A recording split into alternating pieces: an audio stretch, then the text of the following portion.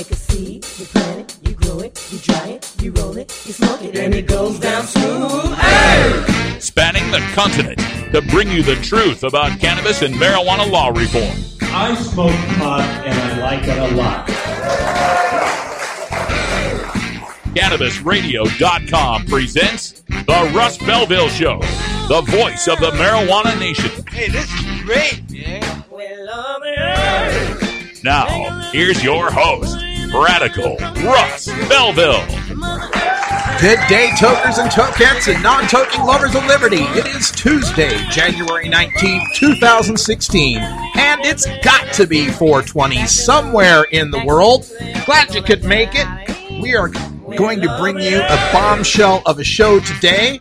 Hope you enjoyed your day off if you had one yesterday for Martin Luther King Jr. Day. For those of you who are wondering, where the hell was I? Well, I don't do shows on federal holidays, except for genocidal, raping, torturing Italian murderer day, otherwise known as Columbus Day. I usually swap that one out for my birthday, which is January 31st. In case you're thinking of getting me something, you can always make a donation through PayPal at russ@radicalruss.com. But January 31st is a Sunday this year, so no need to take that day off either. Coming up on today's show, we've got a shocking revelation going on in the state of Arizona, where lawmakers there are trying to subvert the will of the people regarding their citizen initiative for legalized medical marijuana by banning certain classes of citizens from being able to use medical marijuana. They've already struck down college kids. Now they're going after pregnant women. We've got Tom Dean, an attorney in Arizona, who'll be speaking to us, as well as Michael Weiser, who's an activist down there, who'll be giving us all the information we need for our Arizona listeners to fight back against these restrictions, not only restrictions on women using medical marijuana, but an assault on the initiative process itself. What good is a statewide initiative if it's not going to apply to everyone statewide? So we'll be talking about that coming up in our activist agenda at 1:30. Also on the show today, we have got time for a radical rant, how true legalization squanders actual legalization. I've got an open letter for the stoners against legalization all across this country on why they make me so angry. Also coming up on the show today in drug war data mining, we've got another great study that has come out recently, a study of twins and their IQ levels when one twin smokes pot and the other one doesn't. Guess what they found out? You probably don't even need to wait for the segment, but we'll talk all about that in the drug war data mines. That comes right after Behind the Headlines, and in our cannabis focus today, we're taking a look at a friend of mine, Bay State repeal activist and MassCan Normal board member Bill Downing, who is being subject to police attention. He's been raided and arrested on charges that he has been distributing cannabinoid medicines to people in the form of edibles and such when it was illegal for him to do so. We'll talk a little bit about that right after our Cannabis Radio News, which comes right after this first break. And in the headlines today, we're going to take a look at the state of Ohio where, looks like they're not going to have legalization to vote on in 2016. Gosh, who could have predicted that? Also, a look across the pond into Germany, where they're looking at legalizing the medicinal use of cannabis, or actually providing more access to it. In Seattle, we're going to take a look at dispensary owners who are shocked at a 14-day notice they have just received when they thought they'd have till all summer to get themselves aligned with I-502. We take a look at my home state of Idaho, where I'll be visiting next week. I'm participating in a town hall forum on marijuana legalization. Back in Idaho, 4 kids are on CBD oil, or Epidiolex, I guess. We'll talk about that.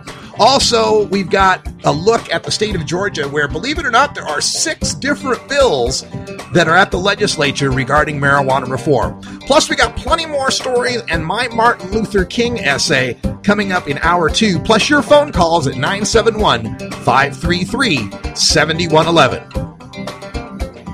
This is the Russ Belville Show on CannabisRadio.com.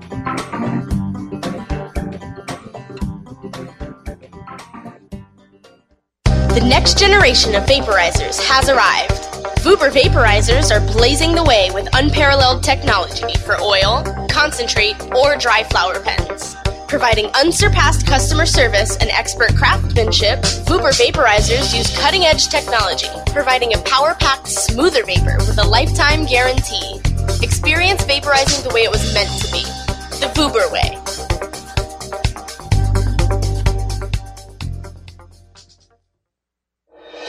Chronicling the latest cannabis industry news and headlines. Well, with 4 states with Townsend regulate and the District of Columbia. The state of cannabis. Oh my God, it's refreshing. We have people that generally wouldn't speak on behalf of cannabis for fear of retribution, fear of losing your practices, fear of many of those things, and find ourselves in a place that we finally can. Bringing you fact-based news and views and keeping listeners on the pulse of what's happening in the industry today.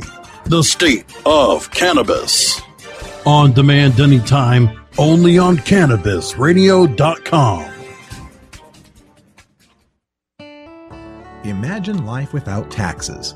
Let New Era Certified Public Accountants, NewEraCPAs.com, handle your Cannabis 280E and tax strategy. Get your business prepared with New Era CPA's Cannabis Finance Bootcamp.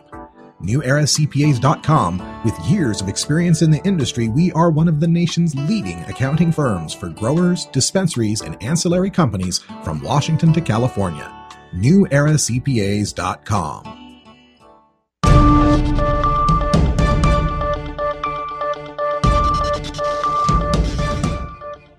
It's time for the Cannabis Radio News, covering the latest headlines in consumer cannabis, medical marijuana, and industrial hemp.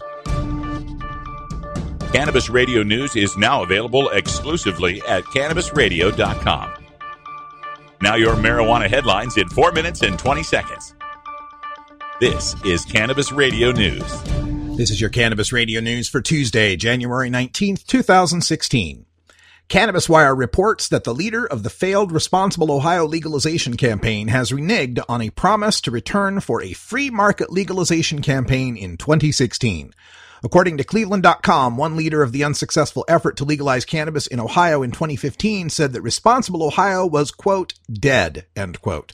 Instead, Jimmy Gould and Chris Stock of the Responsible Ohio campaign will be part of a legislator-led task force in the state that is exploring a medical cannabis bill. Last November, following Issue 3's landslide loss, James wrote for the Cincinnati Enquirer that voters, quote, have made clear that we made 2 big mistakes by self-selecting limited grow site opportunities and making Buddy the face of the campaign, end quote. He had promised to return with a better initiative in 2016, one that allows for a, quote, free market, end quote, a point he repeated 4 times. German lawmakers have submitted a draft bill legalizing the medicinal use of cannabis for review by the European Union. The draft bill would allow pharmacies to distribute to chronically ill patients cannabis flowers and pharmaceutical-grade extracts. Last October, 527 patients suffering from at least 60 different diseases, including chronic pain, inflammatory diseases, psychiatric conditions, neurological diseases, appetite loss, and nausea, have been legally authorized to obtain cannabis at their own expense. Under the new bill, more patients would be given regulated access to the drug on prescription and paid for by their health insurance. The German Federal Institute for Drugs and Medical Devices will not only supervise the production and distribution of cannabis products and set the maximum amount to be prescribed at 100 grams per month, but also set the maximum price for cannabis in pharmacies. Seattle medical marijuana dispensary owner Jeremy Kaufman is making a lot of changes to his building, adding new security cameras, constructing new walls, removing doorways, and clearing out his basement filled with cannabis plants. It's all part of applying for a new marijuana retail license, required by legislation that's combining medical and recreational pot under one regulatory system. The original deadline gave shop owners until this summer to comply with license application requirements. Kaufman and other Seattle dispensaries got a notice from the Liquor and Cannabis Board last week. It says there are too many applicants in Seattle and not enough available licenses, and it gives shop owners like Kaufman 14 days to choose an address outside of Seattle or sign a form acknowledging the risk of remaining in Seattle and losing their business. 4 Idaho children are receiving treatment for severe forms of epilepsy with an experimental non-psychoactive drug derived from marijuana plants, state officials announced on Monday. Elke Shaw-Tulloch of the Idaho Department of Health and Welfare told state budget writers that Idaho has filled 4 of the 25 slots in the newly created Expanded Access Program, which Governor Butch Otter established last year through executive order. It treats children suffering from severe epileptic seizures with the new drug known as Epidiolex. The program officially launched earlier this month. Shaw-Tulloch said another 18 children are scheduled to be screened for the program, and if more families are interested in participating, the department will consult with the Federal Food and Drug Administration and the pharmaceutical company that manufactures the drug, GW Pharmaceuticals. Lawmakers approved legalizing oil derived from marijuana plants last year. However, Otter vetoed the legislation after citing concerns that there wasn't enough evidence supporting the claims.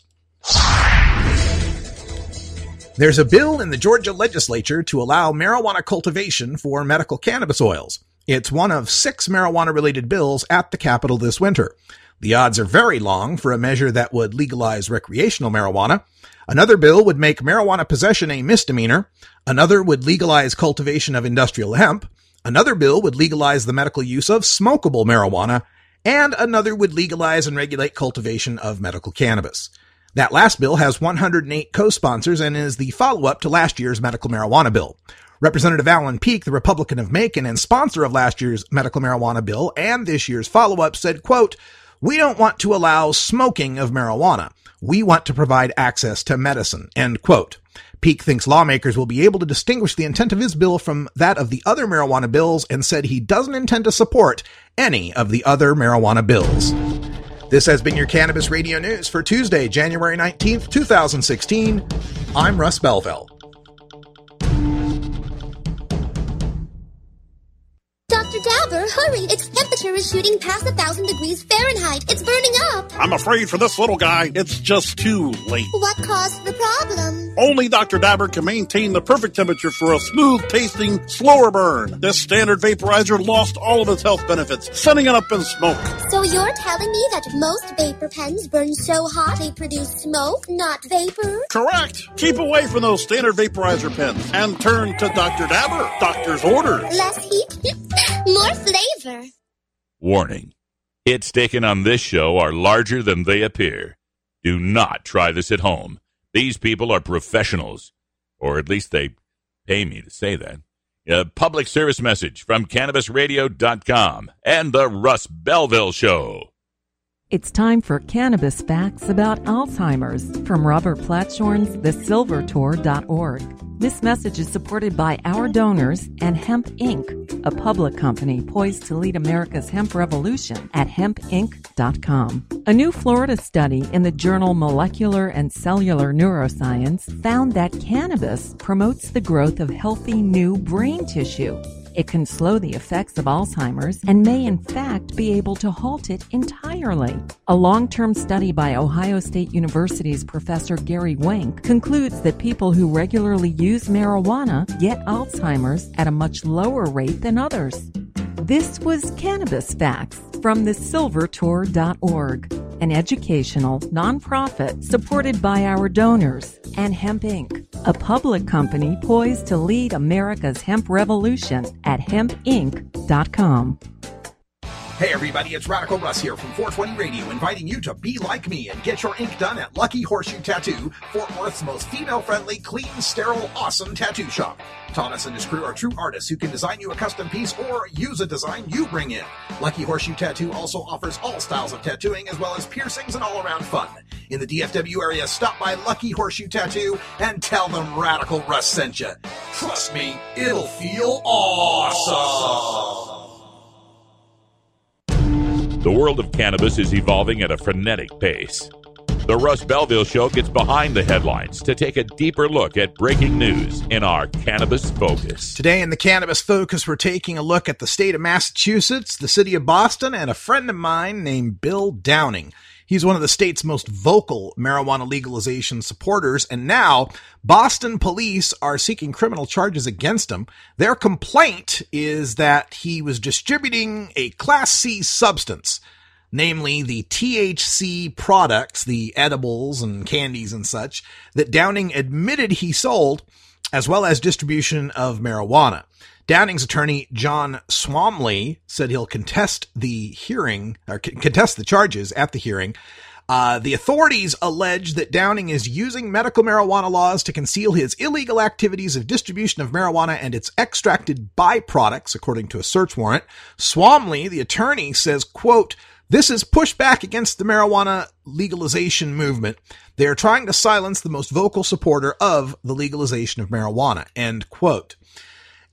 This, of course, is a big deal in Massachusetts right now because there is a push to get legalization on the ballot through the Campaign to Regulate Marijuana Like Alcohol, or CRMLA. Downing was the treasurer of a competing ballot initiative known as Bay State Repeal, which has just recently, past couple of months, dropped out of the race. So there is only the MPP initiative, CRMLA, left.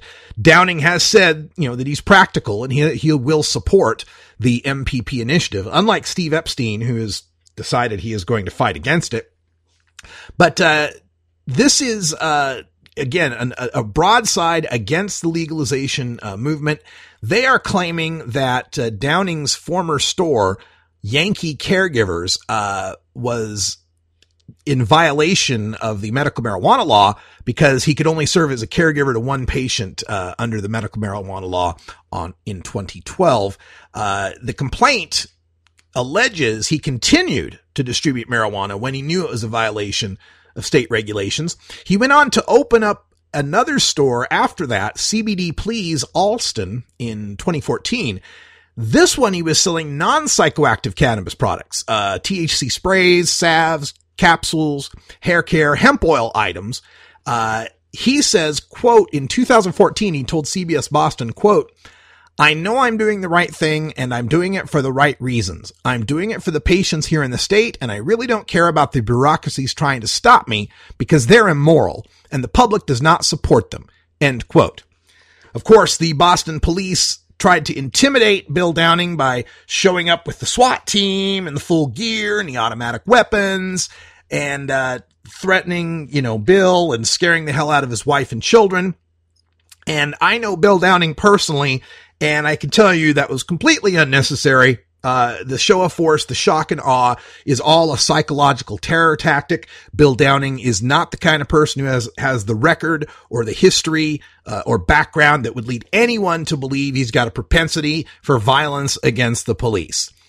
Now, the intention, I don't know a ton of the details of Bill Downing's business works or what's going on there, but I can tell you that I know from Bill Downing's activism and his concern and care that he is not one of these marijuana grifters, one of these guys trying to pull one over or trying to, personally enrich himself in any sort of extravagant way through dealing with patients. He's one of the dedicated activists, one of the true blue altruistic caregivers out there who is just trying to help people. And if they are going to continue to prosecute him over this, it just further shows how much of a political witch hunt this is. They went there to his house, the SWAT raid, had a search warrant, and they seized a whole bunch of stuff from him in addition to hemp oil and body wash and conditioner and hemp oil balm. They also seized $126,708 in cash. And of course, they want that as an asset forfeiture. So folks, it's not just the cops going after a well-known activist to try to take him down. It has to do also with taking away the funding of the legalization movement and trying to bankrupt the activists behind it. And if you don't believe that, all you need to do is look at the case of Mark Emery, and when he was indicted for his 5-year prison term, Karen Tandy, the deputy, or was she deputy? I can't remember. One of the DEA administrators or prosecutors or whoever she was at the time said that this is one less pot of money for the marijuana legalization movement. And when this guy was the treasurer of one initiative and is on the board of Mass Can Normal, the leading legalization group in the state, you can't help but look at this as being some sort of political witch hunt. This is why we need to support marijuana legalization anytime, any place, any chance we get to put it on the ballot and win. People's lives are in the balance. People's freedom, their property, their liberty are all in the balance. There's no reason that Bill Downing should be subject to the criminal justice system and all the headaches and harassment that come from it. And blue blasting Gergen, Pfaffen der Blasten, Schnurb Norben. Yeah, that's how I feel. But I'm not constrained by the FCC. I could actually say what I'm thinking about this case. I am sick and tired of seeing my friends suffer and get persecuted for doing the right thing. Happy 420 Mountain Time Zone. We're back with some drug war data mining and some good news right after this. The next generation of vaporizers has arrived. Vuber vaporizers are blazing the way with unparalleled technology for oil, concentrate, or dry flower pens. Providing unsurpassed customer service and expert craftsmanship, Vuber vaporizers use cutting-edge technology, providing a power-packed, smoother vapor with a lifetime guarantee. Experience vaporizing the way it was meant to be. The Vuber way.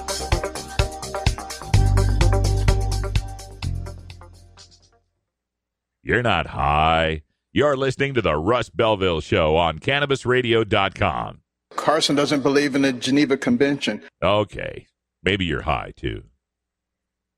Growing green to generate more green. Hello to all you happy herbalizers, smiling trippy hippies, and everyone who believes in freedom and tolerance. This is The Grow Show, and I'm Kyle Cushman. From food to fuel, from remedy to resource. Welcome my guest, Ed Rosenthal, the guru of ganja. Let me ask you, right now I hear your lighter clicking. Are you smoking indoor or are you smoking sun-grown? What am I smoking? I'm smoking concentrate. Way to get out of the answer there. So you're truly like the king, right? You just clap your hands and somebody brings you a bowl and you're all set, right? I wish that were the case. The Grow Show with Kyle Cushman, only on CannabisRadio.com. Imagine life without taxes. Let New Era Certified Public Accountants, NewEraCPAs.com, handle your Cannabusiness 280E and tax strategy. Get your business prepared with New Era CPA's Cannabis Finance Bootcamp. NewEraCPAs.com. With years of experience in the industry, we are one of the nation's leading accounting firms for growers, dispensaries, and ancillary companies from Washington to California. NewEraCPAs.com.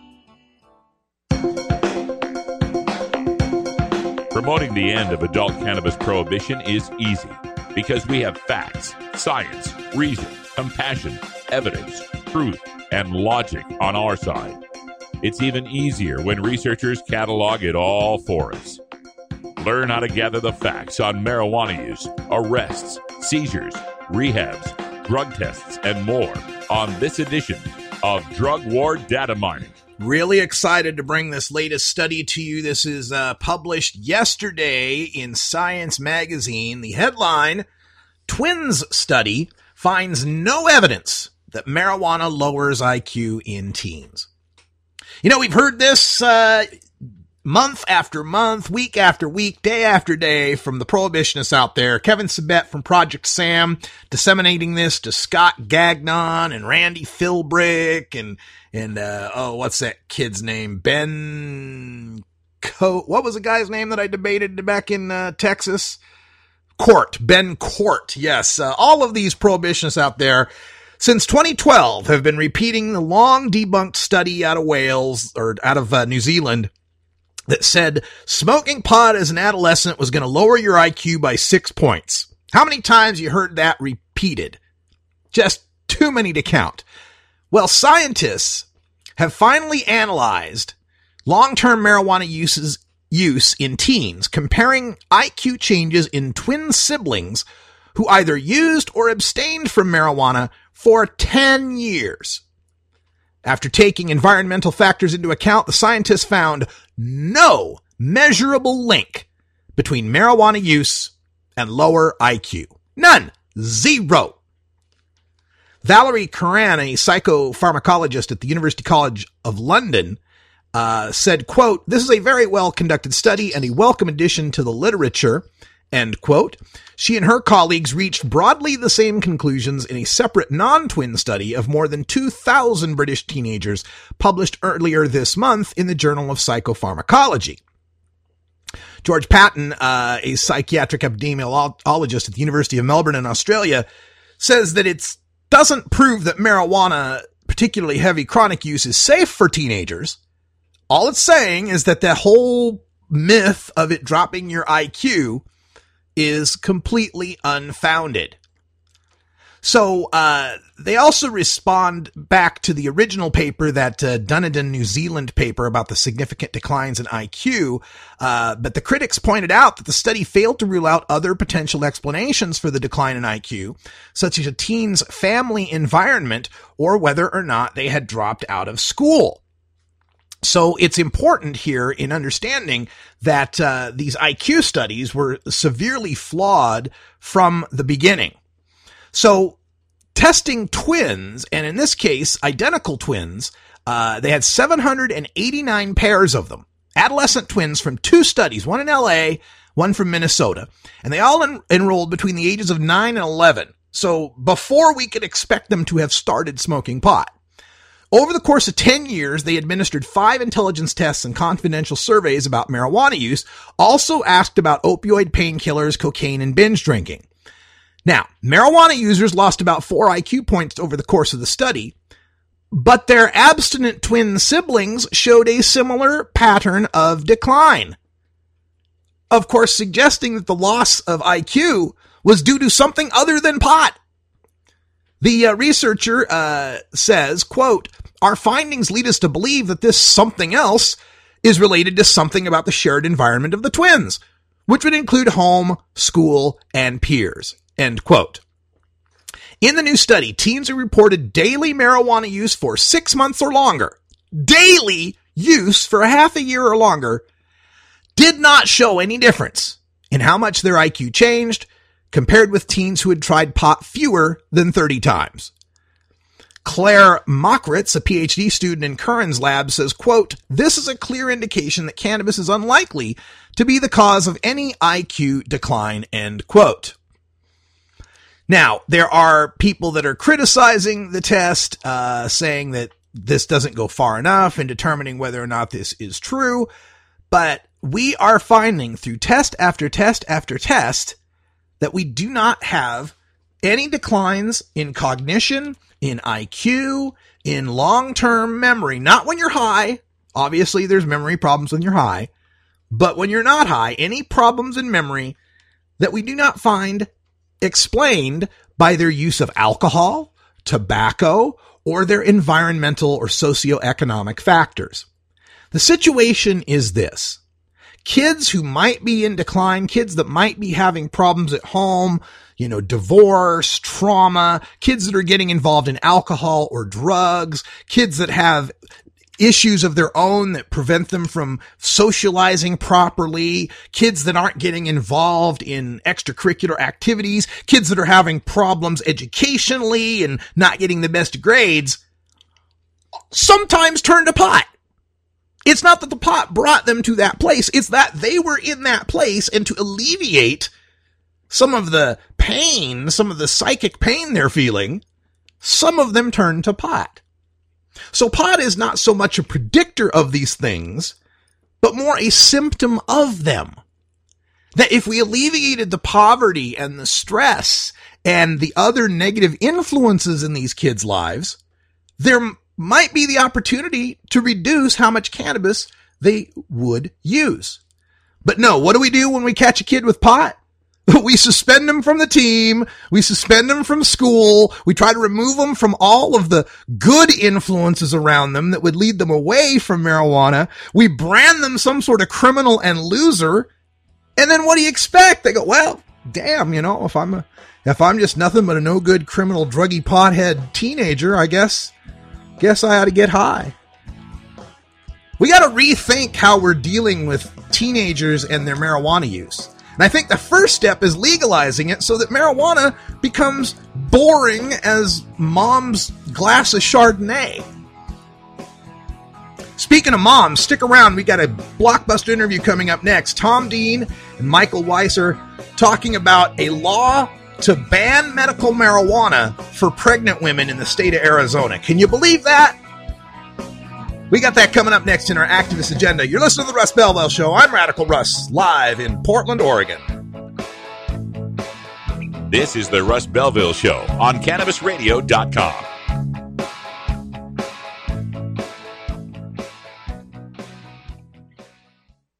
Great websites today need expert web design and development and need to be e-commerce ready and mobile friendly. But building a marketable and profitable website can be an uphill climb. Ready to make your new website or replace your existing website? Think Orange as the new way to get in the black. Orange Hill Development works with Fortune 500 companies and offer the same top quality development service at a fraction of what other providers charge. Brands like Absolute, Carlsberg, and Nestea trust Orange Hill Development. Find out why you should trust your website with Orange Hill. Contact Orange Hill for a consultation today at orangehilldevelopment.com. You're not high. You're listening to the Russ Belville Show on CannabisRadio.com. And if standing for the Constitution make you a wacko bird, then I am a very, very proud wacko bird. Okay. Maybe you're high, too. Hey, this is Willie Nelson for NORML. And I smoke pot and I like it a lot. I learned a long time ago that marijuana is a lot safer than alcohol. There's nothing wrong with the responsible use of marijuana by adults. It's time we stopped arresting and started respecting those who smoke marijuana responsibly. To learn what you can do to help, contact NORML at NORML.org or call toll-free 888-67-NORML. The Fingerboard extension has fretted instruments to enhance your creativity. It has new and used guitars and banjos from beginning to high class. The Fingerboard extension has National Resophonic, Husson Dalton, Larrabee, Heritage and Recording King guitars, and Mike Ramsey, Wildwood, Gold Tone, and Recording King banjos. The Fingerboard extension also has drum stuff, used gear, and parts. Stop by the Fingerboard extension, downtown Corvallis, Oregon at 120 Northwest 2nd, or check out the inventory on the web at fingerboardextension.com and reverb.com.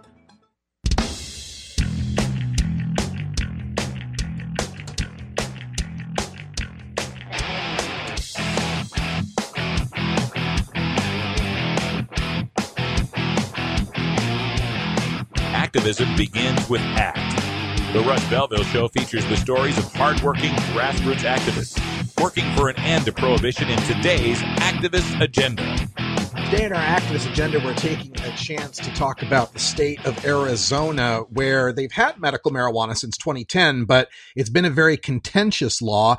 And now there is a new development that threatens the medical marijuana rights of women. Joining us to talk about it, we've got Tom Dean on the line. Tom, tell folks who you are, what you're representing, and about this terrible bill.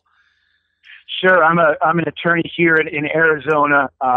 Most people in the medical marijuana industry know who I am. I handle a lot of cases. And I am, it's really quite astonishing that we have a number of bills. This is probably the one of the most, I think, to be concerned about. The use of cannabis, of course, as I'm sure other of your guests will talk about, by pregnant women in particular, is a practice that dates back even thousands of years, and then also right up to the present time. There's a lot of studies that have been done on that, and there's really no medical evidence that there's any risk to the unborn child as a result of the mother's use of cannabis. The studies bear that out. We are right now in front of the Arizona Court of Appeals on another measure that they passed where they recriminalized medical marijuana on college campuses.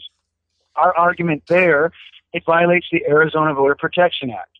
That Voter Protection Act requires two things. Number one, that all legislation that in any way modifies a people's passed initiative, a voter passed initiative, must pass two tests. One, it has to pass by a supermajority of 3/4 of both houses of the state legislature. And then two, and just as important, it must further the purpose of the initiative that it modifies. And so one would have to ask, in the case of pregnant women, if the purpose of the Medical Marijuana Act very clearly set forth in Section 2G of the initiative is to protect patients from criminal and other penalties, to protect qualifying individuals from criminal and other penalties, how does then recriminalizing the possession of it by a large class of people, that is pregnant women, how does that protect those women from criminal penalty and prosecution? Obviously, it does not. It does just the opposite. It subjects them. So, Tom, just so everyone's clear on this, the Arizona legislature is proposing a bill that would criminalize pregnant women from engaging in the medical marijuana program, whether they have a card or not. And what is this bill number, and who do people need to contact to fight this? Well, I'll leave that to talk from the normal legal director. I believe you're going to be talking to him next, or he might have already spoke. I'm not sure. Mike Weiser, he's got all that, those details about when the hearing is. It was supposed to be today, and they have postponed it. So I know that several people are interested in attending that hearing. I think he may or may not have the new date. I'm not sure. Okay. But this is something that is to be of a concern for not just people in the medical marijuana industry, but understand this. If the legislature can get away with modifying this voter-passed initiative, then make no mistake, this will be a green light to them to feel perfectly justified in going in and engaging in legislative tampering with all people's voter-passed initiatives. Yes. So this isn't really... It's about medical marijuana and access to medicine and discrimination against pregnant women in particular.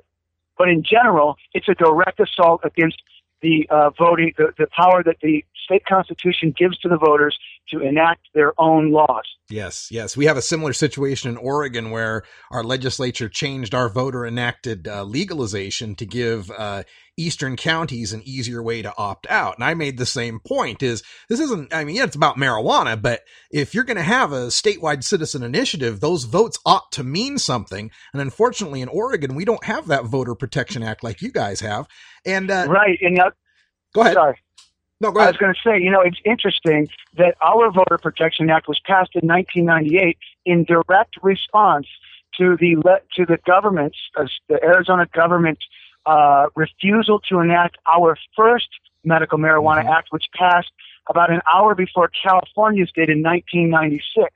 So that Voter Protection Act was actually specifically enacted as a reaction to the government's refusal to honor the will of the voters in connection with our first Medical Marijuana Act. So it's especially poignant in a medical marijuana type of a case like this. Yeah, very, very well put there. And just one final question for you, Tom. What is the criminal penalty in Arizona for pregnant women who drink a beer or smoke a cigarette? So, it's possible that if you had an alcoholic woman who was really abusing alcohol, she can be charged with child endangerment. Because we do have a lot of science showing that alcohol abuse on the part of mothers it causes fetal alcohol syndrome.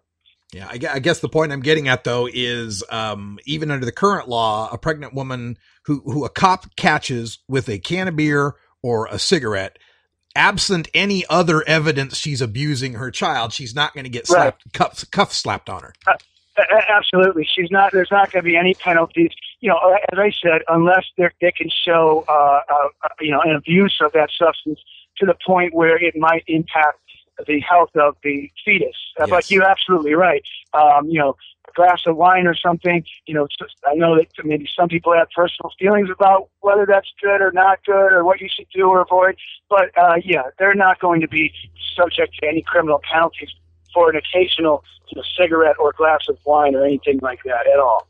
Attorney Tom Dean, thank you for keeping us posted on this issue. And we're going to turn to Michael Weiser here to tell us how we can fight back against this. But thank you so much for calling in.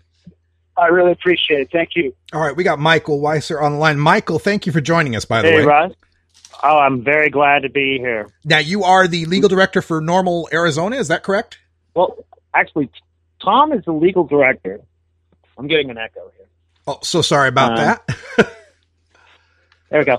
Tom is the legal director. I'm the state director. He is the guy that we run, legal issues through just to get a clarification on them. I am more like the cheerleader organizer, the guy that goes around the state making sure that people know what's going on in the legalization movement. And this season is, the opening couple of weeks of the state legislatures around the country. So normals around the country are at the state capitol trying to keep track of what's going on. We have been pushing against the bill here. It's House Bill 2061. It's a pregnancy exclusion bill, as Tom referenced. Something that we're noting in our testimony. We've already they had a hearing today, and I had arranged for people to attend from around the state. We printed up a lot of educational materials for the health committee and for the legislative membership as a whole. We provided that material. They pulled discussion of the bill today. So I don't know if it's us or whatever, but the sponsor asked to have the bill pulled from public discussion. I just checked the calendar before I got on the phone, and it has not been rescheduled.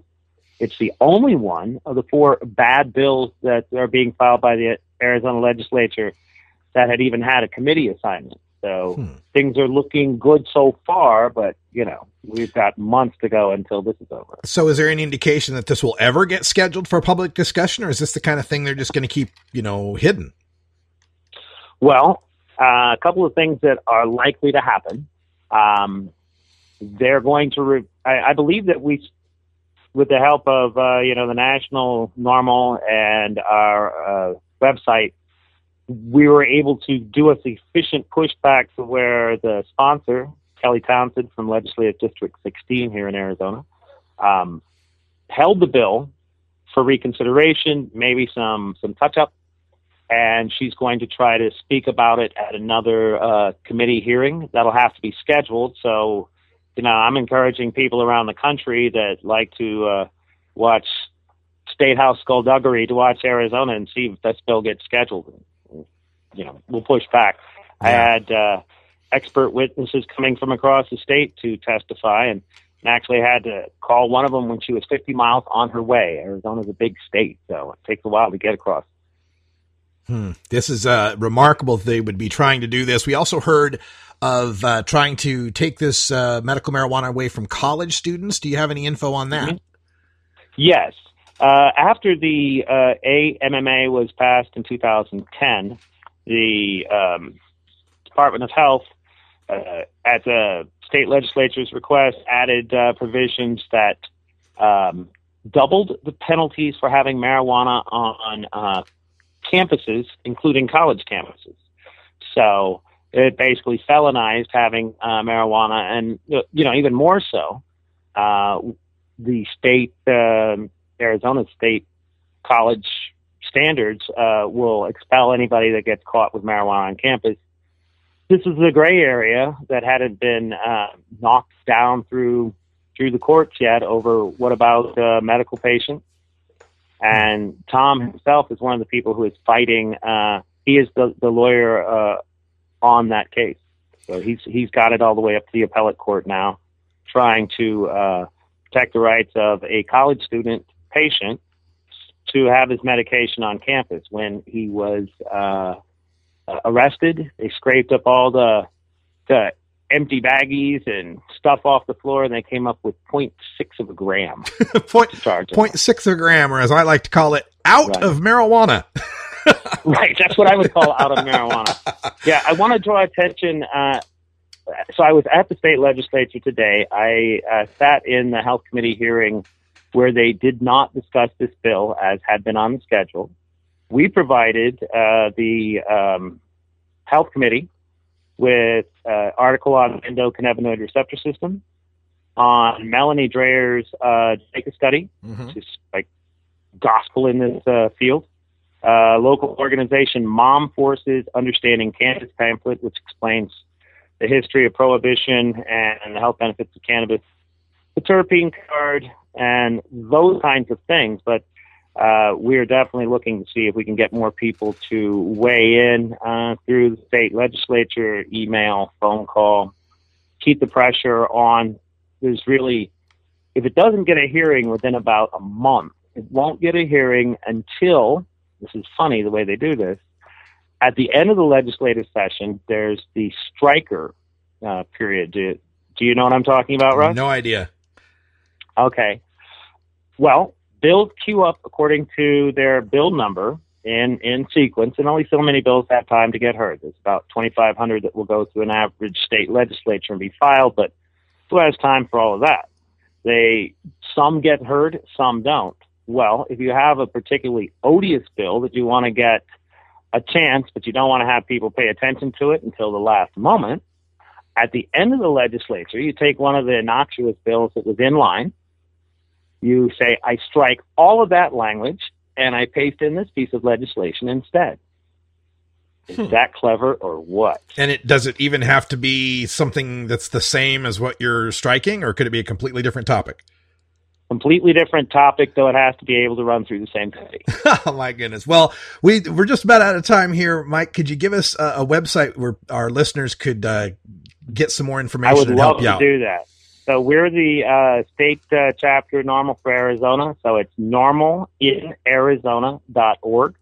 But it's also arizonanormal.org. We have 2 URLs because lots of people need to be kept up during the season. We have a report on all 4 of the bad bills that are at the state house right now. That's our lead story. And we'll be having a report on the 3 good bills that are coming out, including 2 tax and regulate bills, by the end of this week. All right. Michael Weiser and Tom Dean, thank both of you for being on the show today and cluing us in on these terrible bills in Arizona. Everybody get involved. Go to normalinarizona.org or the other site and help them out as much as you can. Thanks a lot, Mike. We'll talk to you again sometime. Thank you, Rob. All right, stay tuned, folks. When we come back, we'll have time for a radical rant on how true legalization squanders actual legalization.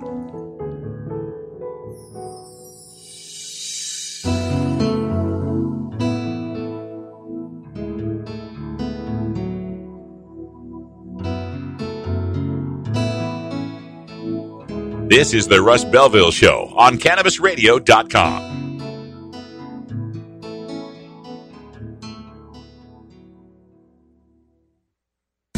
Ganjapreneur.com, your guide to the cannabis business world. Ganjapreneur.com is a comprehensive resource for cannabis professionals and entrepreneurs.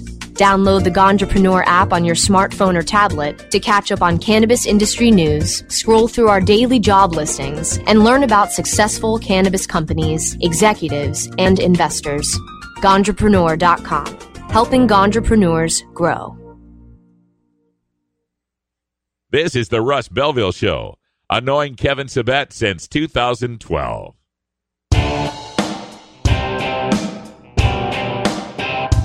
We must wage what I have called total war against public enemy number 1. I support a change in law to end federal criminal penalties for possession of up to 1 ounce of marijuana.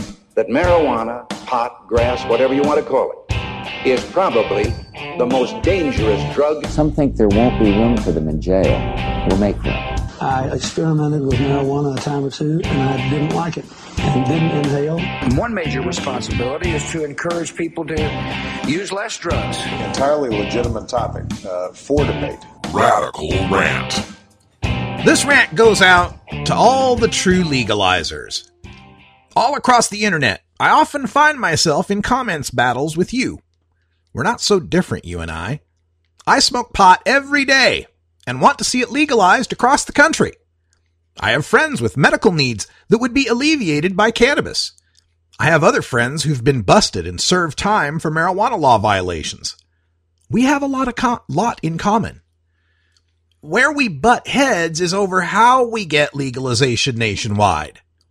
I'm of the opinion that winning the war on drugs will take many battles where we take whatever ground we can take, defend it, and move on to take more ground.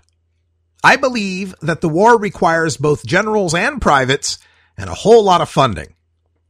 You, on the other hand, are a true legalizer. You seem to think the war on drugs can be ended in one fell swoop with nothing but an unfunded volunteer militia.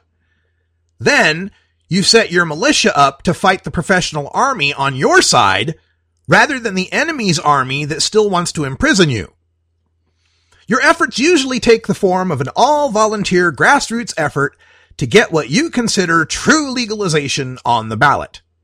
If your all-volunteer grassroots efforts succeed, it would be one of the few times in history such an effort has succeeded at legalizing anything, much less marijuana. Don't believe me. Believe the National Conference on State Legislatures, which writes, quote, "Today, the vast majority of petition campaigns use paid circulators, who are paid between $1 and $3 per signature. Very few campaigns attempt to qualify an initiative petition with volunteer circulators, and even fewer do so successfully. Paid drives, on the other hand, are much more successful. A campaign that has adequate funds to pay circulators has a nearly 100% chance of qualifying for the ballot in many states." End quote. So when you come at me in the comments with how terrible the tax and regulate legalization plan is compared to your true legalization, I can't even muster the interest to debate those points until you answer me these questions 3. 1. How well does your language poll? 2. How much money have you raised? 3. How many signatures have you gathered? I personally would like to see marijuana legalized for everyone 18 and older, with no limits on personal possession or non-commercial plant counts, and commercial regulations less onerous than those for beer. The problem is, I don't have a few $1 million, a few thousand signatures, and over 55% polling to make it actually happen. This isn't 1999, where no state in recent memory had tried to pass marijuana legalization. It's 2016, where marijuana legalization has been on the ballot statewide 13 times since 2000 and succeeded 5 times. Not one of those times was a grassroots volunteer effort. The blueprint exists now. You poll, you get money, you get signatures, you get on the ballot, and maybe you win. The closest of the 13 states to being a grassroots volunteer effort was Oregon 2012, which was backed by a guy who could throw a few $100,000 at it for professional signature gatherers in the last weeks to make the ballot, only for it to wither on the vine because he had no money left for the campaign. It was far closer to true legalization than anything offered to date. Age limit 21, unlimited personal possession and cultivation, marijuana businesses largely regulated by themselves. And while Colorado and Washington were celebrating being the first states to legalize marijuana with 10-point electoral victories in 2012, we in Oregon were left crying over our bongs with a 7-point loss. How did we get legalization 2 years later? Well, the grassroots guy who tried it in 2012 tried again in 2014 as well and got nowhere.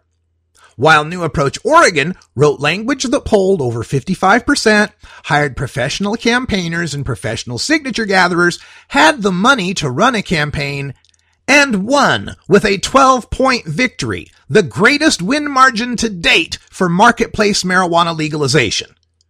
Yes, Washington, D.C. won by 40 points, but they don't have commercial marijuana. You clearly don't get that. And you live in a stoner fantasy world where weed wishes and fairy dust are going to get your true legalization on the ballot and magically compel over half the voters to make it law. The problem is that every person you manage to bamboozle with your fantasy of volunteer-led true legalization succeeding is someone not putting time, money, and effort into working on limited legalization that actually has the polling money and signatures necessary to win. Every person you manage to enrage into hating the professional legalization campaign is someone who is now doing the campaign work for the cops, prison guards, rehabs, drug testers, and pharmaceutical companies that want to keep marijuana illegal. The latest example of this is in Missouri, where New Approach Missouri has abandoned legalization for now in favor of working on a medical marijuana initiative that has a better chance of passing. You and your true legalization pals in the grassroots all-volunteer campaign are trying to tear them down and keep sick people in want of medicine for reasons I can't quite fathom. I don't support New Approach Missouri or any recent marijuana initiative because it's the legalization I want. I do so because it's the legalization I can get, because it will actually make the ballot and has a chance of passing. Missouri requires 98,618 signatures for a statute. Now you'll need 165,000. It requires 157,788 signatures for an amendment, and you'll need 260,000. You're trying your true legalization for the 2016 ballot, right? Well, your deadline is May 8th. So you have less than 16 weeks to accomplish that. In other words, assuming you have no signatures now, because I have no evidence you do, you need about 10,000 signatures a week to get a statute on the ballot and about 17,000 signatures a week for an amendment. Now, this is the part where the if only thinking comes in. If only 100 volunteers join us, and if only they collect 100 signatures per week, we'll make the ballot. You may even have a few volunteers that can actually produce 100 signatures for a week or two, but you won't find 100 of them consistently turning in 100 signatures every week. What you'll get is people eagerly volunteering and asking for sheets, who then get their friends and family to sign them, and then maybe spend a few hours in the weather gathering some stranger's signatures, and then maybe some of them turn in 2 or 3 sheets of 10 signatures each. You'll also have higher than average signature rejection rates at the Secretary of State's office because your volunteers will be folks who frequent the same places and know the same people, so you'll get duplicates that invalidate a whole sheet of signatures. In other words, you won't make the ballot. I think part of what motivates you is a paranoid fear of anything professional. If there's money involved, you reason, there's corruption and hidden agendas involved. You've been so abused by the institutions of government and capital that you can't see mainstream professional legalization as anything but a trick to somehow benefit someone other than you while keeping you under some measure of oppression. However, the biggest motivator, I think, is that you're like me, and you know the truth about cannabis. You know it's an industrial marvel. You know that it's a miracle medicine. You know that it's the safest choice of recreational substance. Treating marijuana like alcohol reminds us of Timothy Leary's quote that women who seek to be equal with men lack ambition. 'Cause marijuana ain't alcohol, and it shouldn't be treated so strictly. We will get the nation to agree with us, but only by incrementally succeeding at medical marijuana and marijuana legalization when and where we can.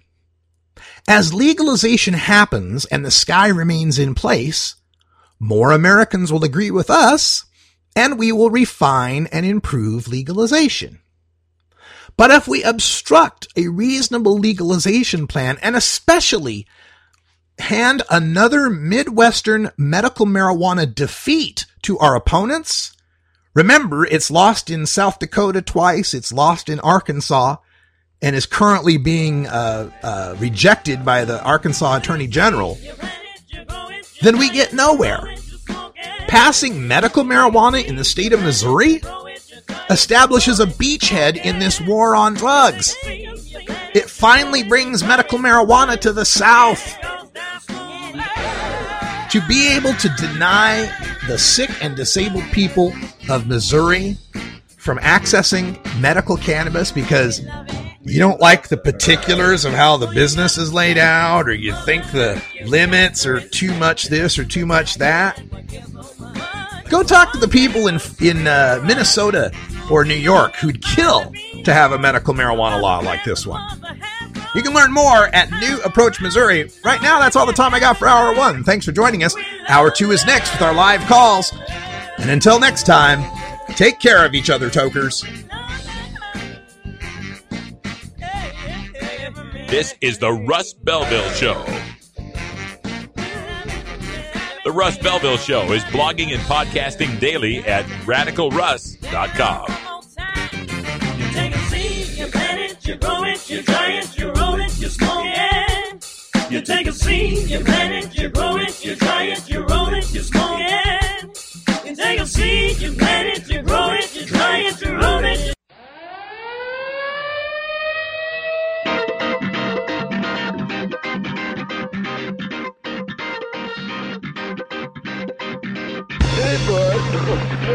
Now it's time for Toker Talk Radio, the voice of the marijuana nation. What are you people?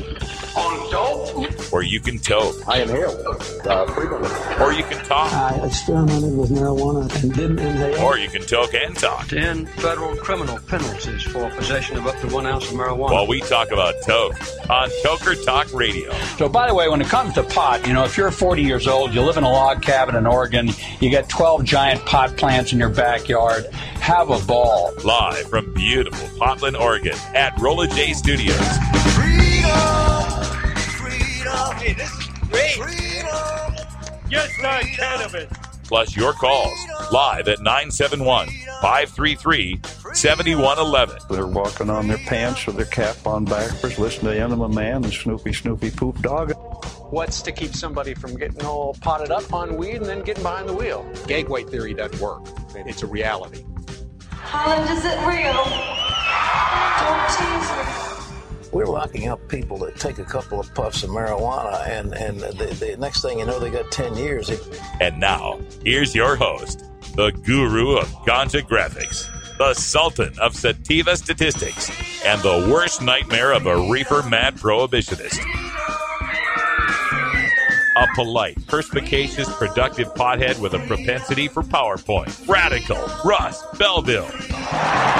Oh, yeah. Welcome back, everybody. It's Hour 2, Toker Talk Radio, where we let down what's left of my hair, and there's not very much of that. Have ourselves a good time here in beautiful legal Portland, Oregon, talking about weed, pot, ganja, herb, muggles, jive, tea, dank, sticky, icky, chronic. Which one did I forget? Did I forget one? We ought to do that in the chat room. We ought to have a chat room battle. If you're not following our chat room, you can go to RadicalRuss.com or CannabisRadio.com. On the live player there, there's a little cartoon balloon thing. You click that, it opens up a separate window. You're in the chat room. I always thought it'd be fun if we had a chat room like a storm, where we all typed in our favorite synonyms for weed to see who could come up with the one that was least known. I always pick the ones from the early 20s, muggles, jive, that kind of stuff. That could be a lot of fun. But get involved in our chat room out there. We got a lot of regulars that show up that are really well-informed people. So it's a great place to make some networking happen, have some great conversations about cannabis. Got all sorts of stuff to talk about in this hour too. Great piece out by Joel Warner on the International Business Times entitled, "Marijuana Has Become a Media Darling, but are journalists too soft on pot?" Now, this echoes a concern that we hear from Christine Tatum out there in, Crispy Tater out there in Colorado, where she complains all the time that the media is not pointing out how weed is, leads to violence and psychosis and stone mayhem on the freeway and all that kind of stuff, right? But, as usual, Warner does an extensive and pretty even-handed job talking about it. So we'll discuss that right after our first break. Also coming up on the show, an extra bit of radical ranting. That's right. We're going to have a bonus radical rant in hour 2. This is something I wrote up yesterday while I was on break for Martin Luther King Jr. Day, which is a very important holiday to me. And I hope it's an important holiday to you out there. I think sometimes, especially us white folks, have this idea that it's the black holiday or something like that. And nothing could be further from the truth. You look into the legacy of Martin Luther King Jr., and especially as he was approaching, the Memphis sanitation strike and his assassination, he was pulling some pretty radical stuff, kind of stuff you hear from Bernie Sanders these days. talking very socialist about the need to protect our people and to fight the military-industrial complex and oppose foreign entanglements. So we're going to talk about that in a piece that I call "The Arc of Marijuana Reform is Long, but it bends toward legalization." We'll get that right about 20:25 after our 4:20 break, our safety meeting. And then in our third segment today, I'm going to go off the warpath because I got a new piece published in Huffington Post on their politics blog. It's updated just an hour ago, entitled "Hillary's Detractors Are Sexist. We Need a Woman President." And I kind of examine how there's a kind of, on the one hand, we can't be sexist against Hillary Clinton, but on the other hand, we're supposed to support her being president because she's a woman. Sexism is sexism, whether it's positive or negative, isn't it? Right? There's all sorts of stereotypes you could say about, say, black fellas that are some are positive, some are negative, but they're still stereotypes. They're still racist, right?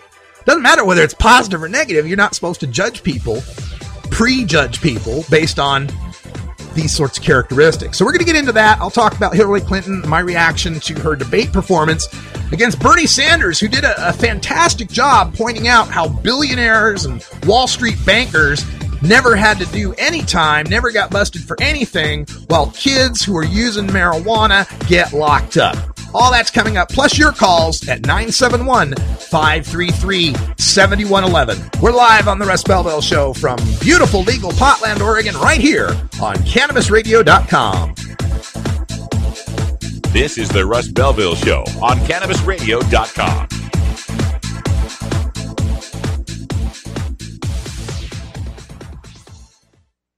Great websites today need expert web design and development and need to be e-commerce ready and mobile friendly. But building a marketable and profitable website can be an uphill climb. Ready to make your new website or replace your existing website? Think Orange as the new way to get in the black. Orange Hill Development works with Fortune 500 companies and offer the same top quality development service at a fraction of what other providers charge. Brands like Absolute, Carlsberg, and Nestea trust Orange Hill Development. Find out why you should trust your website with Orange Hill.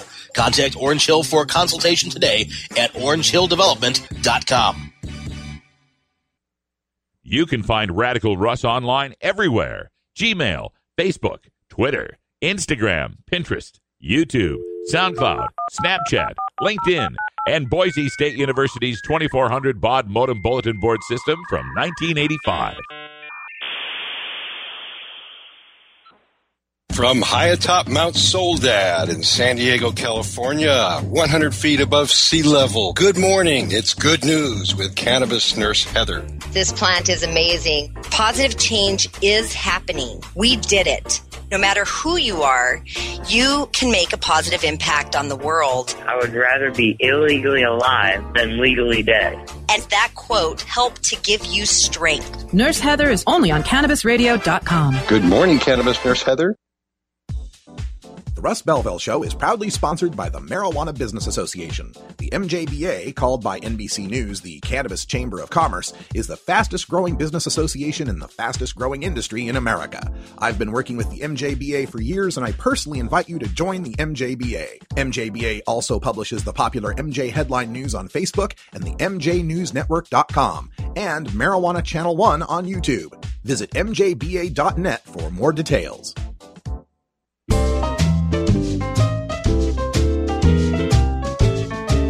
Pod 2.0. It's not your father's Woodstock weed.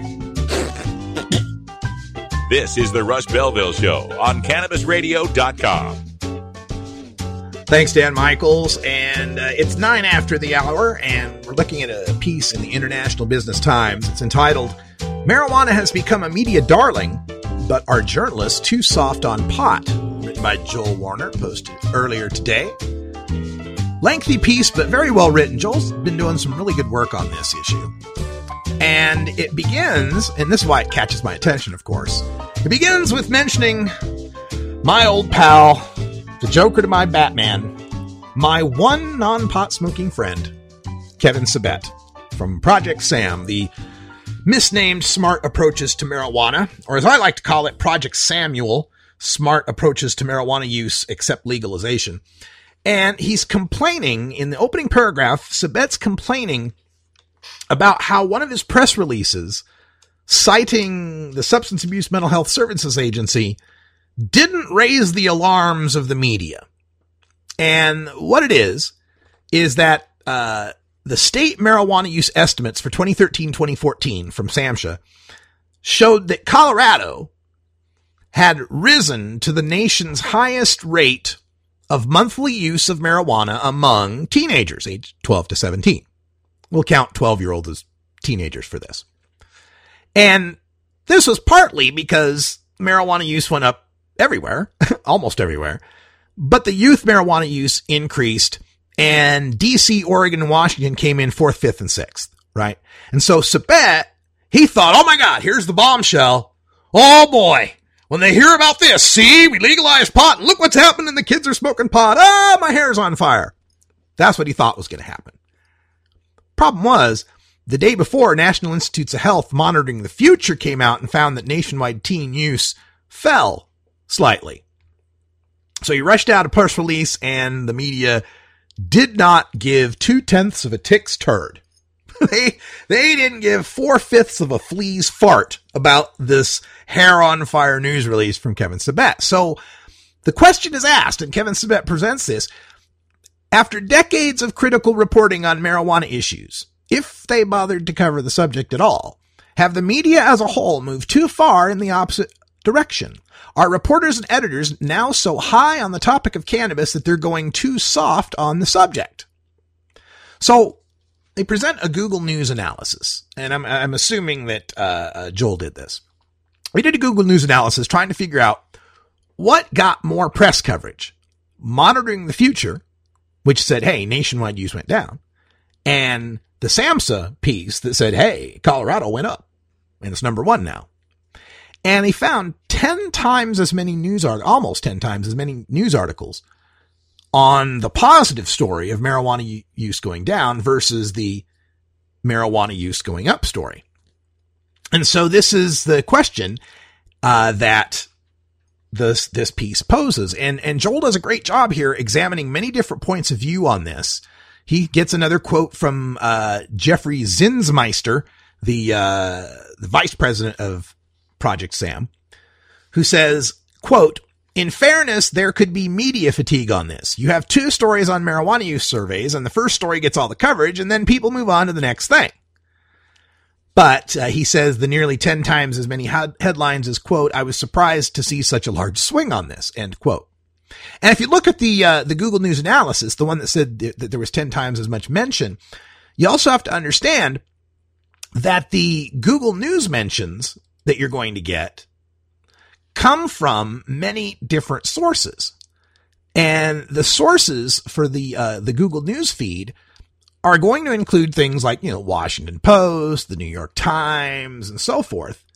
But they may also include a lot of our marijuana sources that we are, the marijuana media, people like me. So this is not, very good data, a very good data set really to make any conclusions about. If the Weed Blog and High Times and all these other pro marijuana sources are popping up with the same news story time after time, then the 1 or 2 Washington Post mentions of the other story aren't going to balance that out. And one thing we do know for sure is that the pro marijuana legalization movement wipes the floor with the anti-legalization movement online. They're just, already they're started on a tilted playing field, given the fact that most people on the internet tend to be younger, more educated, more liberal, right? Just for socioeconomic reasons. They're already starting on a tilted playing field. But beyond that, living online like I do means you can't pull any of this reefer madness bullshit anymore. The age of Google kills reefer madness. Anything that Kevin Sabet wants to say about the oh my gosh, SAMHSA says that there's Colorado's number 1.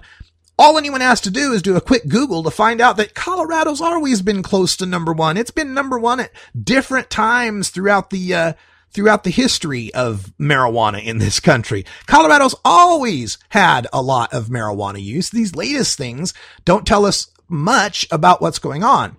The other thing that people can find out with a quick Google is that statisticians that were interviewed about this said that there really wasn't that much of a difference in the numbers, that statistically speaking, it really didn't make much difference in the use rates of 12 to 17-year-olds. So this is something that is examined in this piece. And like I said, I think he did a really good job with this. Also interviewed in the piece, my former boss, Alan St. Pierre of Normal, says that in the 1980s, there was about 150 newspapers whose editorial boards were opposed to legalization. Now it's down to just 30 or 40. And even that may be a skewed statistic because there just may be fewer editorial boards now. Newspapers are kind of dying.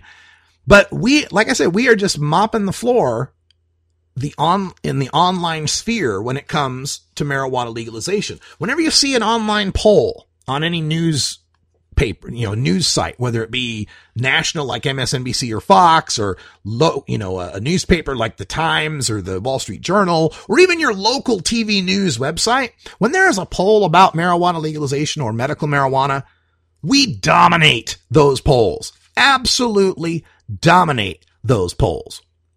Now, another consideration, and Taylor West from the NCIA brings this up, would be Occam's razor.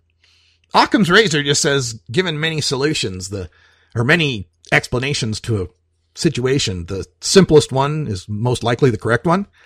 And she says, quote, I would contend that if Project Sam is seeing more coverage of the positive aspects of legalization, it's because the positive aspects of legalization are outweighing the negative. There are absolutely things that need to be looked at and fixed, and that's an ongoing process. But all of this sky is falling rhetoric that people like them have used for years hasn't come true. End quote. And that's another point to be made here is, the Google gives us the opportunity to go back and look at the statements from guys like Kevin Sabet and judge their predictive qualities. For example, you can go back to the early rhetoric of Project Sam from 2012 when they kept hammering at the point that marijuana legalization for its tax revenues was never going to work. Taxing marijuana it was a false dream. It's a pipe dream. It's pie in the sky thinking because alcohol and tobacco only take in 1/10 the tax revenue that they cost us in social costs.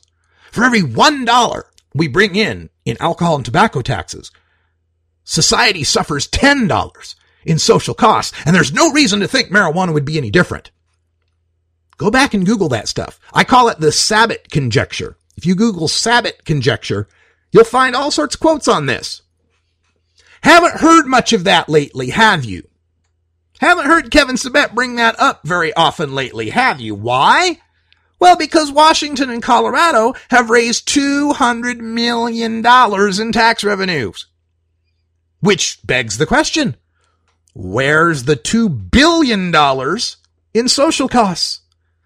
Where's the $2 billion hell, where's the $200 million in social costs? Let's not even consider the savings from law enforcement for all the charges for marijuana dropping by 80% in Colorado and 66% in Washington.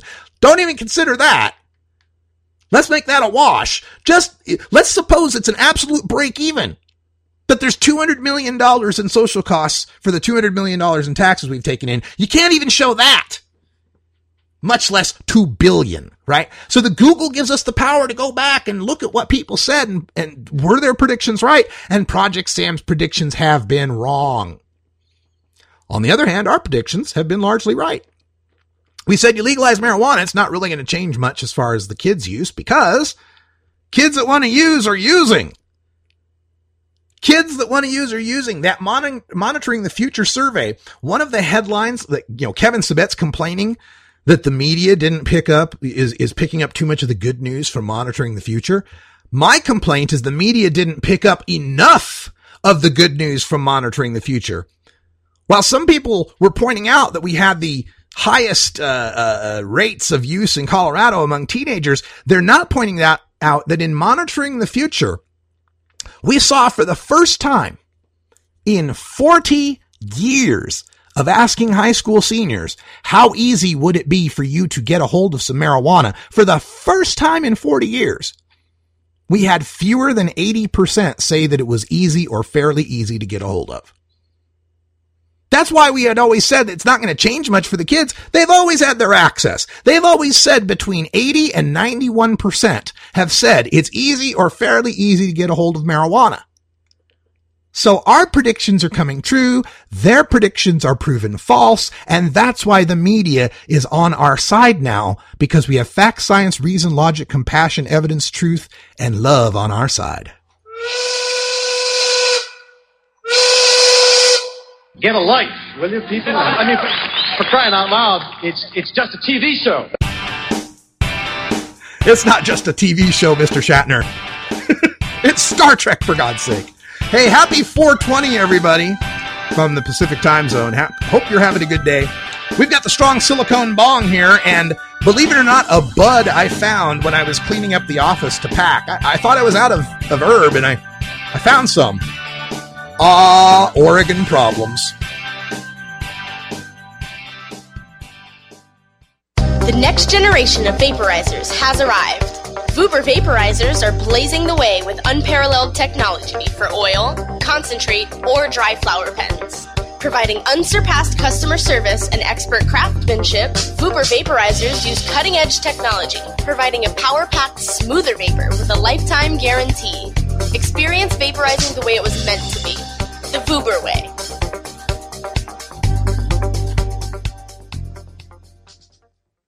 The Russ Belville Show, where the truth about marijuana gets more than a minute to speak.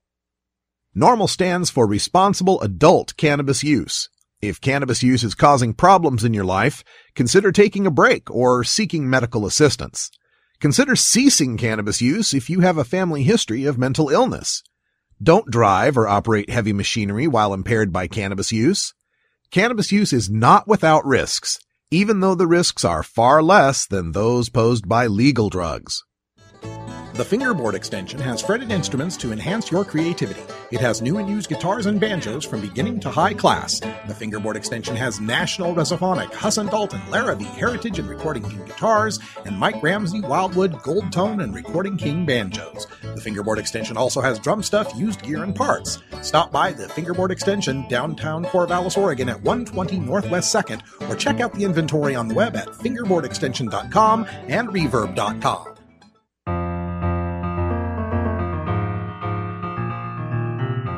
Pod 2.0. It's not your father's Woodstock weed. This is the Russ Belville Show on CannabisRadio.com. Welcome back, everybody. Travel news. I'm headed to Boise, Idaho. A week from today, I'll be participating in a marijuana town hall with Idaho State Police, the Idaho Drug Czar, a Boise State criminal justice professor, a LEAP speaker, and former Representative Tom Trail, who tried to pass industrial hemp in the Gem State. That's going on next Tuesday at 7 p.m. Mountain Time. I'll try to stream it live on CannabisRadio.com if possible. Otherwise, it'll be on my Periscope. Also, lots of travel coming up in February. Check out my schedule on RadicalRuss.com to find out where and when I will be. We'll get that posted very soon.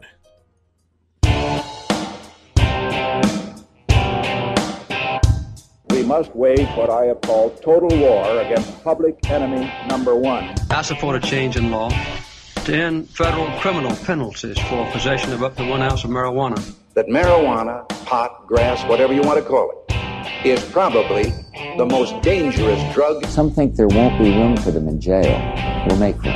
I experimented with marijuana a time or two, and I didn't like it and didn't inhale. One major responsibility is to encourage people to use less drugs. Entirely legitimate topic for debate. Radical Rant. The arc of marijuana reform is long, but it bends toward legalization.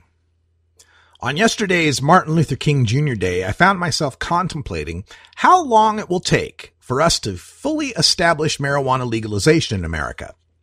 Speaking on March 25th, 1965 in Montgomery, Alabama, about the struggle for black civil rights, Dr. King answered, quote, "How long?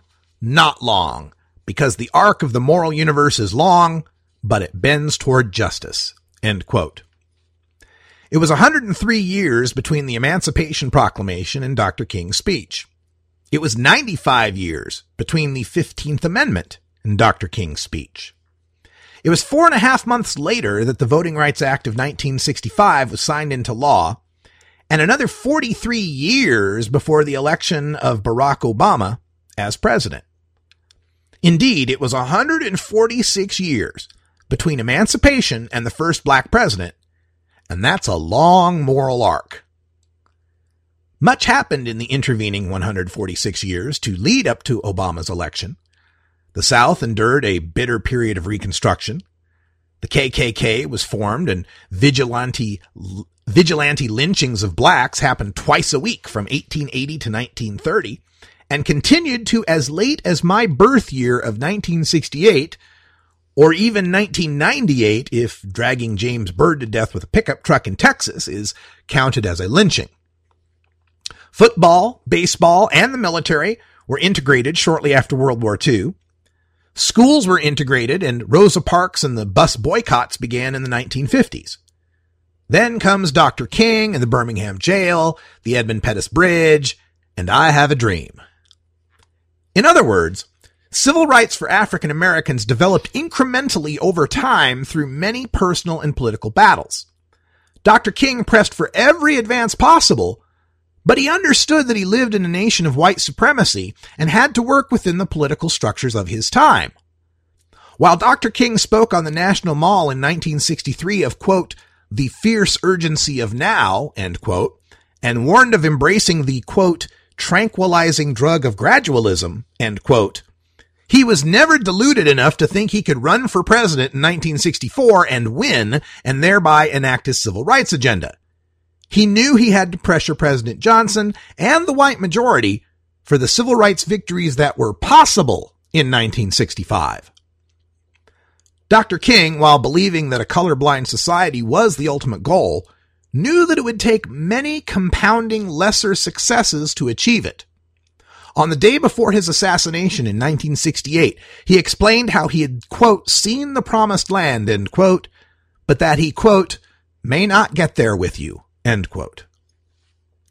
Today, the promised land for our community of cannabis consumers is the day when marijuana is as legal and accepted as alcohol, when a bud is as non-controversial as a Bud Light. However, we don't get to that mountaintop to see the promised land without our emancipation, decrim, integration, medical marijuana, and our Voting Rights Act, limited legalization. Which is why I get so incensed at what I call the stoners against legalization.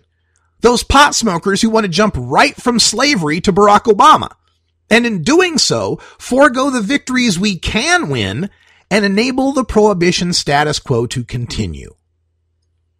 Yesterday, I was alerted to a blog in Missouri that is dead set against legalizing medical marijuana in the Show Me State. No, it's not the website of the state police, not the website of the local drug rehab, not some megachurch. It's another example of the stoners against legalization cancer that has metastasized. What used to be limited to stoners in medical marijuana states fighting legalization to protect their status quo has become stoners in prohibition states fighting medical marijuana for a mirage of true legalization. It's a very long, meandering, and poorly written read, but the gist of it is that the medical marijuana proposal from New Approach Missouri, Show Me Cannabis, and Missouri Normal is a wolf in sheep's clothing, designed to enrich its backers, designed to enrich Big Pharma, designed to enrich the prohibition profiteers, designed to enrich the state. It's laden with onerous and arbitrary rules and regulations stamped forever into the Constitution, and only detracts from the all-volunteer, no-money, no-polling true legalization that would treat marijuana like tomatoes. This is a trend that's held true since California's Prop 19 in 2010, and throughout every campaign to legalize marijuana, but this is the first time I've seen it in effect for medical marijuana. There will never be a legalization or medical marijuana plan that could make the ballot and pass that will satisfy these stoners against legalization. There will always be some doom and gloom scenario that they'll come up with where creating some measure of protection for cannabis consumers in the future is worse than the kick in the doors and shoot the dogs prohibition they suffer from now. How can anyone take seriously an analysis that presumes, quote, the Department of Health and Human Services could potentially declare the penalty for having one single plant too many in a growing facility is $8 trillion. Really? $8 trillion. Well, why don't they just declare that the penalty is $10 quadrillion and bamboo shoots under the fingernails and imprisonment in a cell surrounded by a moat guarded with sharks with friggin' lasers on their head? Jesus. The source of this infection is the deluded belief that marijuana should be treated like tomatoes. It's that hippy-dippy, pie-in-the-sky, healing of the nation's fantasy that marijuana is perfect and all good, and everybody else thinks of it that way. Instead of the cold, hard facts that even tax and regulate legalization doesn't poll above 50% in Missouri. Much less this treat it like tomatoes legalization that literally has no age limits in it. It would forbid the state from making age limits for cannabis. That would go down in flames from the minute of the first attack ad. It'd come on with the scary music proclaiming, "New approach Missouri wants to let your neighbor fill his backyard with stinky pot plants and pack his garage with drug dealer amounts of marijuana. Their proponents seriously think marijuana, a mind-altering drug that impairs the development of children's brains, is like the tomatoes you grow in your backyard." And of course, no infection of the stoners against legalization delusion would be complete without the attendant normal supports prohibition delusion. Yeah, right. Guys like Dan Vietz, Normal board member, head of Missouri Normal, a winner of the Martin Luther King Association's Keeping the Dream Alive Award, a guy who's worked tirelessly over 40 years for legalization for less money than most attorneys make. Yeah, he's secretly carving out a Goldman Sachs-like fortune by ending police harassment of medical marijuana patients and providing them safe access to medicine. Yeah, that's the ticket. You know, just like how Greenpeace supports whale killing, like how the NAACP supports black voter suppression, and how the ASPCA supports animal cruelty. Because you know, if any of those things were eliminated, those organizations, well, they'd lose a lot of money. What's most pathetic about this is that finally, and ahead of most predictions, Missouri has the organization, funding, and language that could actually bring medicine to sick patients. But the Stoners Against Legalization would work with the cops, courts, rehabs, drug testers, and prison guards to maintain the status quo of prohibition, without having anything else to offer to defeat prohibition except empty promises of all volunteer signature efforts for treat it like tomatoes, quote, true 100% non-prohibitionist legalization of this amazing non-toxic miracle plant, end quote, that will never make the ballot and would go down in flames if it did. Now, some of this is just jealousy.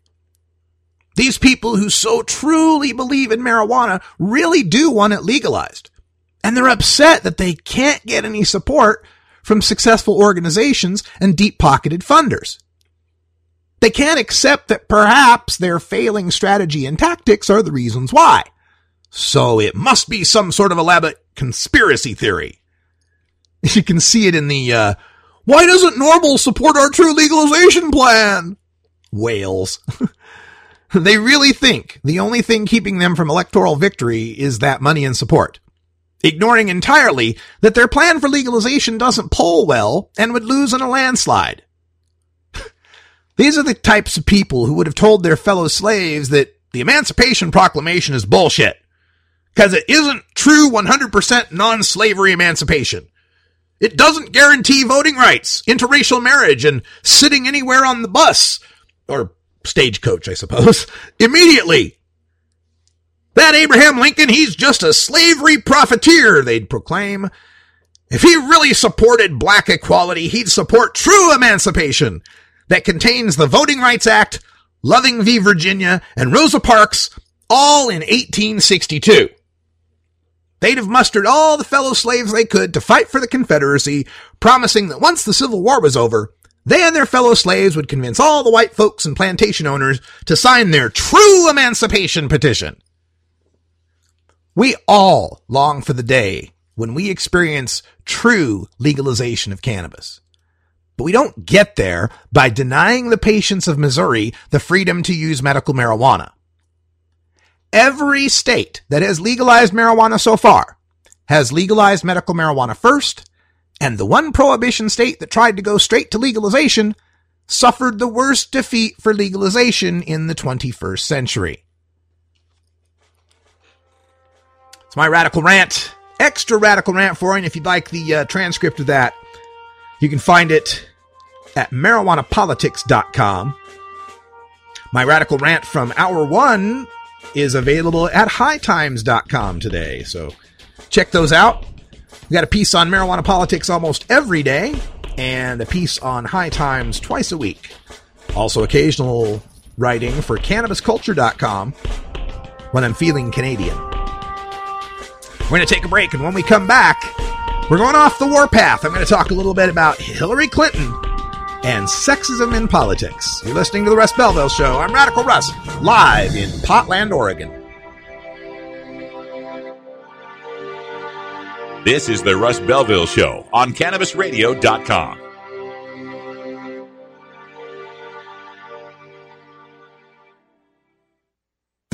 Ganjapreneur.com, your guide to the cannabis business world. Ganjapreneur.com is a comprehensive resource for cannabis professionals and entrepreneurs. Download the Ganjapreneur app on your smartphone or tablet to catch up on cannabis industry news, scroll through our daily job listings, and learn about successful cannabis companies, executives, and investors. Ganjapreneur.com, helping ganjapreneurs grow.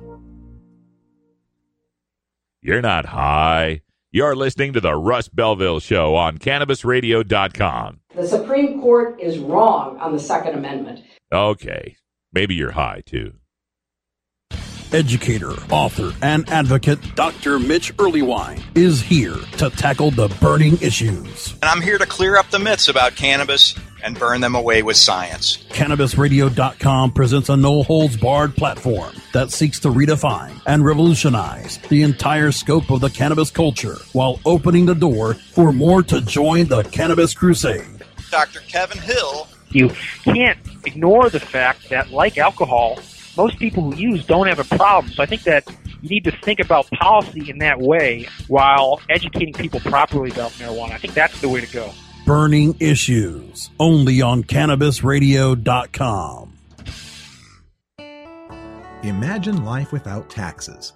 Let New Era Certified Public Accountants, NewEraCPAs.com, handle your cannabis 280E and tax strategy. Get your business prepared with New Era CPA's Cannabis Finance Bootcamp. NewEraCPAs.com. With years of experience in the industry, we are one of the nation's leading accounting firms for growers, dispensaries, and ancillary companies from Washington to California. NewEraCPAs.com.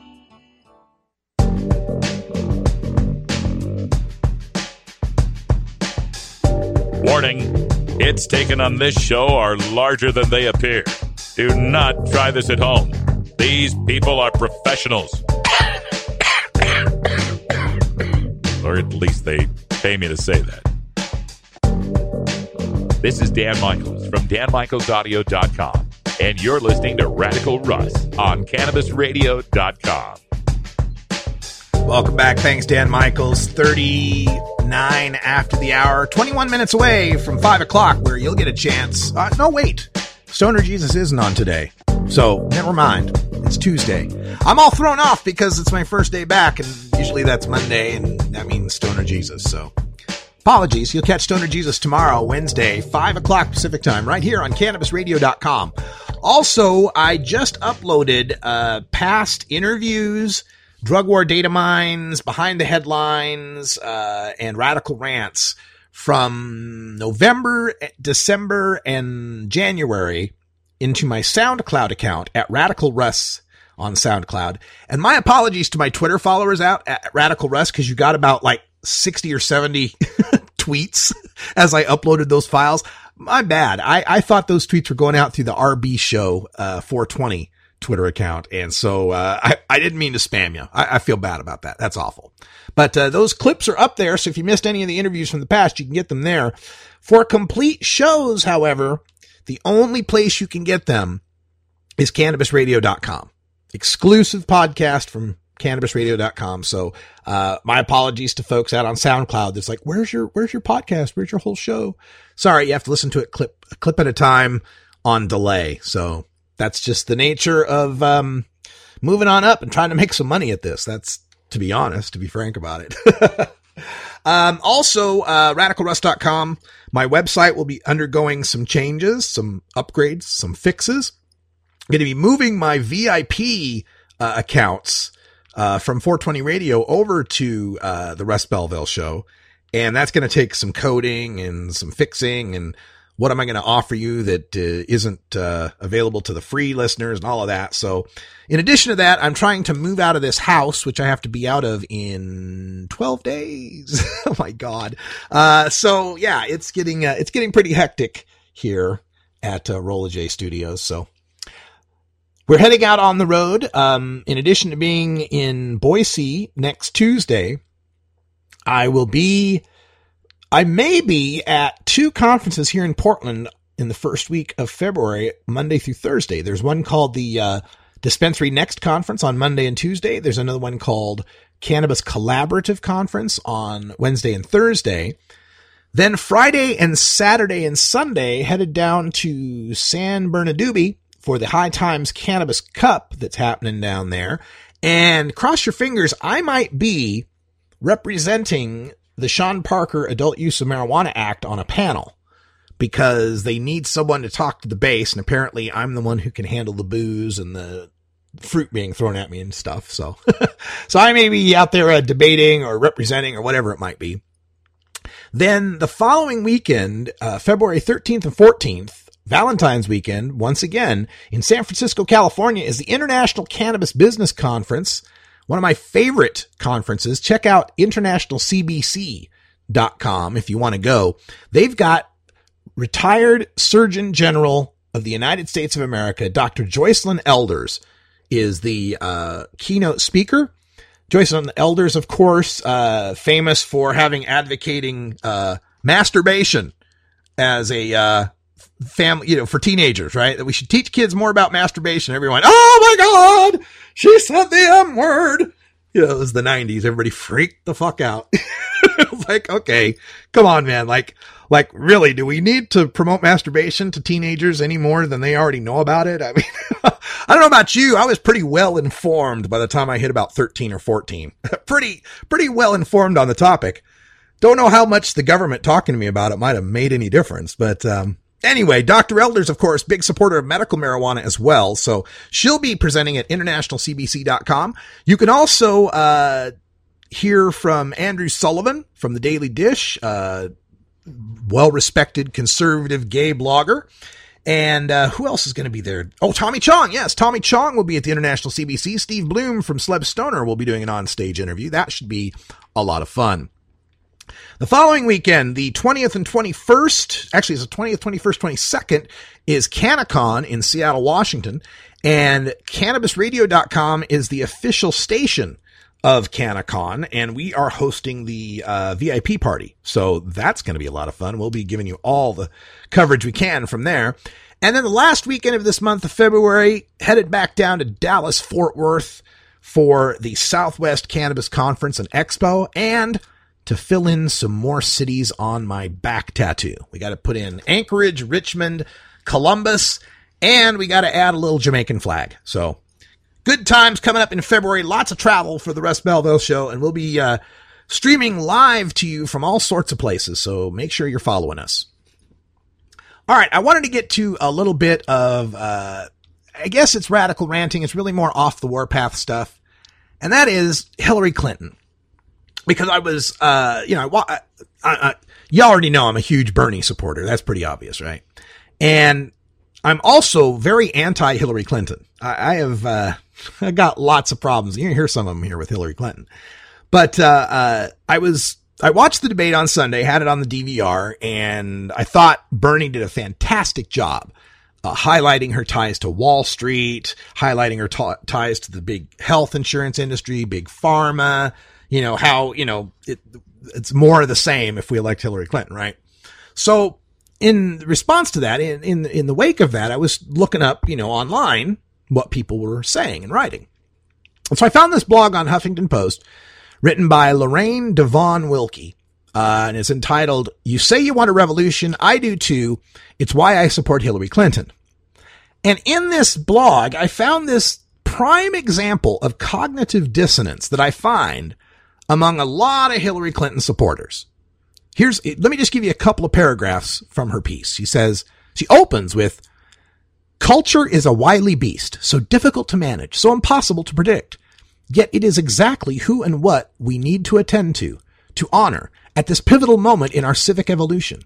And culture, society, our trajectory as a nation demands that we expand our thinking to embrace a different paradigm of leadership, to elect a female president of the United States." And then further along in the piece, there's a paragraph that reads, "Considering her impressive resume, decades of service, and the respect she's garnered around the world, it's stunning to note the sheer volume of irrational, disproportionate, and sexist negativity that comes her way, an onslaught that she remarkably endures and transcends." Well, for me, for you to be able to, complain simultaneously about sexist smears of Hillary Clinton and introduce support of her as our culture demands a female leader is remarkable. I don't abide the sexism that hounds Hillary Clinton's candidacy, negative or positive. My opposition to Hillary Clinton has nothing to do with her chromosomes, her genitalia, her hairstyle, and her choice of clothing, nor should anyone's support of her be based on those features. My opposition is achieved by listing all the issues I care about and matching up where the candidates and I disagree.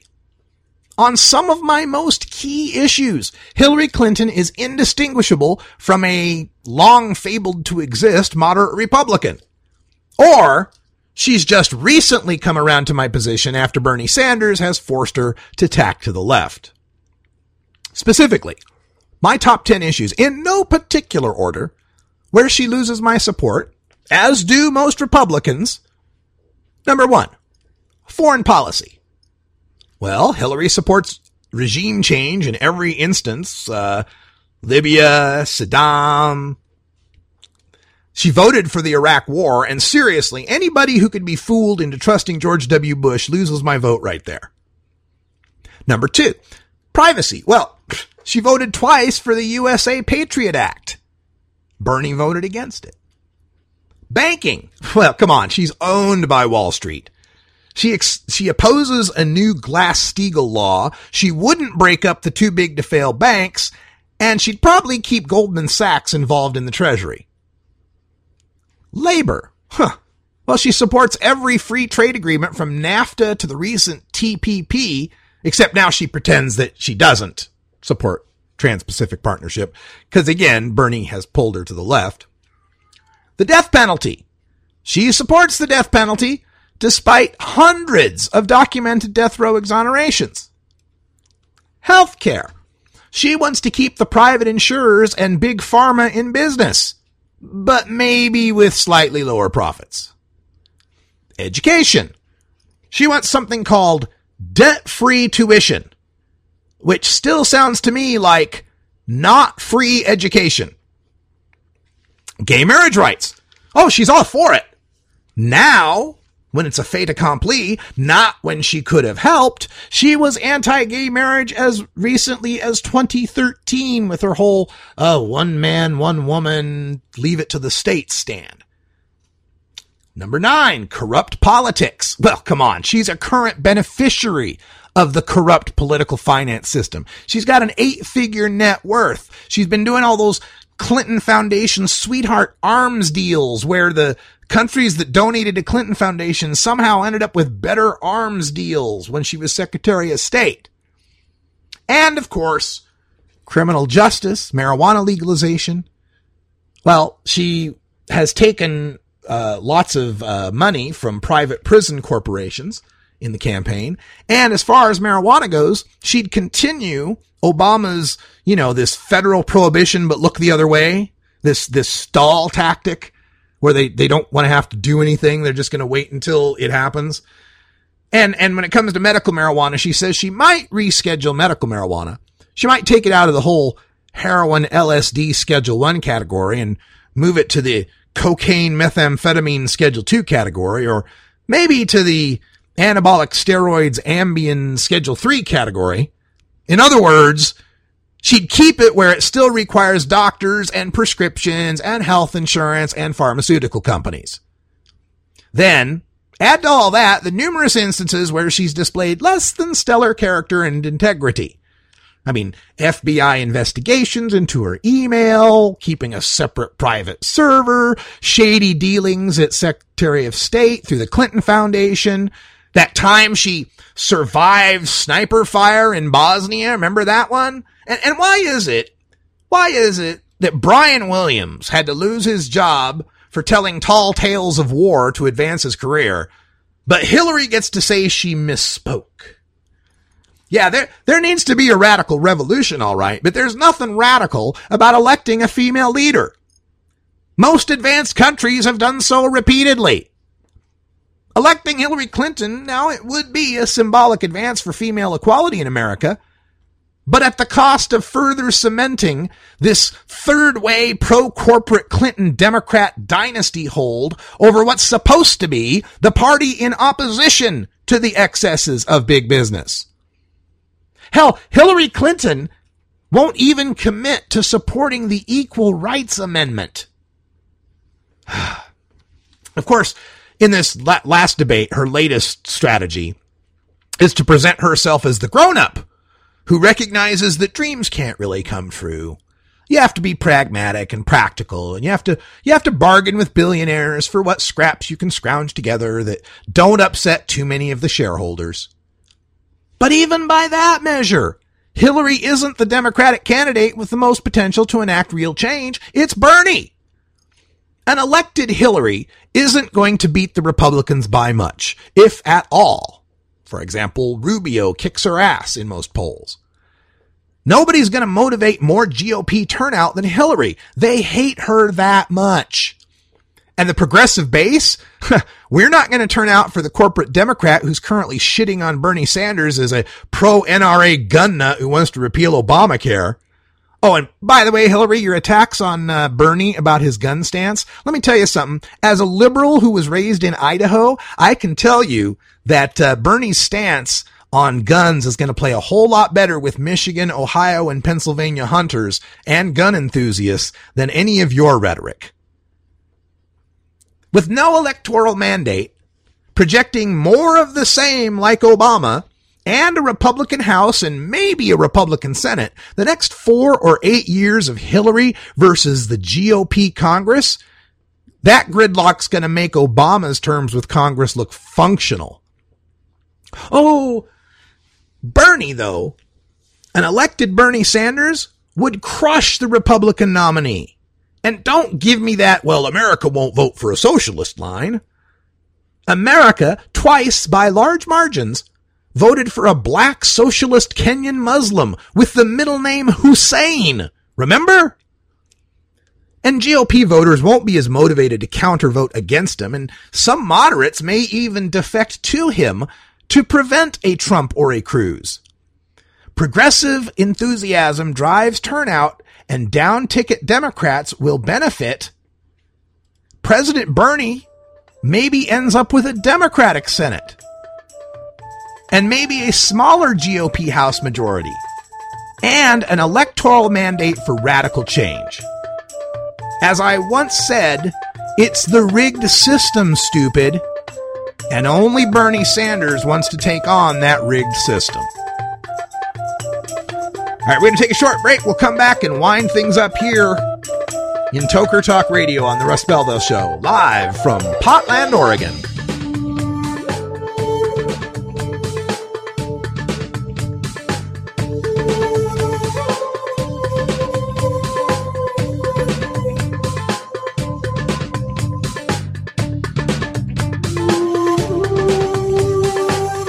This is the Russ Belville Show on CannabisRadio.com.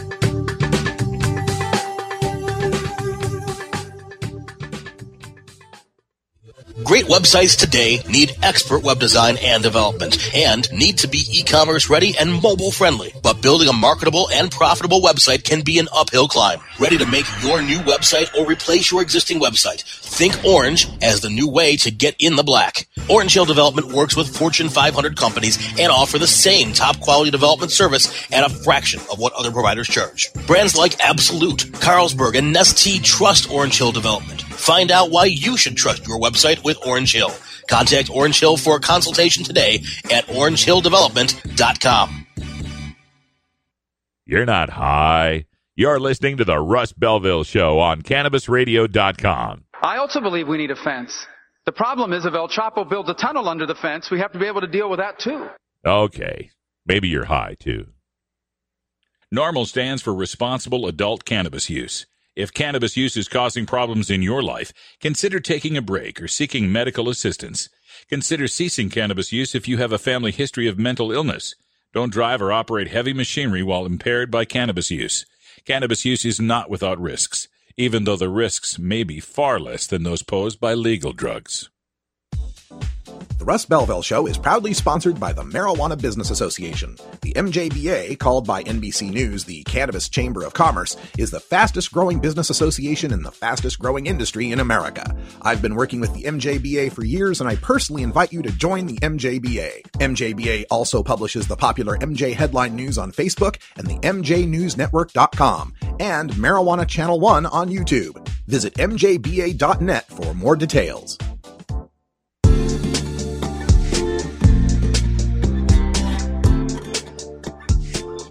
Most of us pirates, we go on vacation to North Dakota, you know, because they've got a town called Argosville.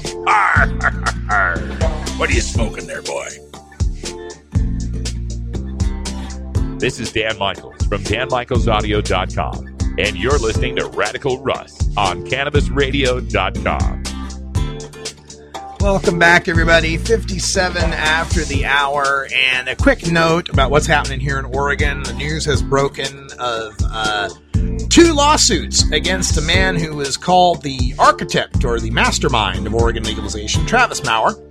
And I got one of the lawsuits is, full disclosure, a fellow board member of mine on Portland Normal suing for, $700,000 for business deal gone bad. And slander for calling him a pedophile. Yeah, it's getting pretty serious here. And the other lawsuit is the guys that run the Weed blog suing him for financial misappropriations and fraud and all that kind of stuff. Well, naturally, I'm getting dragged into this, and I got a call today from a reporter from our local weekly, Willamette Week, asking if these lawsuits now are going to create divisions that would impede the progress of legalization in Oregon. I just laughed. I said, look, marijuana legalization in Oregon has always been divided. The fact that we passed legalization despite all our divisions means that I'm not too worried about this latest division, because we got the people already on board with legalization. The issue, and whether or not somebody involved with it has some sort of, skeletons in their closet or nefarious activities going on, does not invalidate the 12-point victory we notched in 2014 for the support of marijuana legalization. He also wanted to know what we were up to with Portland Normal, what we're fighting for. I think the number one thing we're fighting for is public use venues, a place where we can smoke pot. What good is a right if you're a tourist or a resident of public housing or someone renting from a anti-pot landlord? What good is your right to possess marijuana if you can't smoke it anywhere? That's like the 15th Amendment giving black people the right to vote, and then the southern states passing poll taxes and literacy tests to make sure they couldn't. We'll see if that quote makes the newspaper. I kind of like that one. But that's all the time we got for today. Thanks for joining us. We'll be back all the rest of this week with brand new shows. We got our Hemp Day Hump Day with Doug Fine coming up tomorrow. Learn the latest about industrial hemp in America and around the world. For everyone here at CannabisRadio.com and Rolla J Studios in beautiful legal Potland, Oregon, I'm Radical Russ. And until next time, take care of each other, tokers.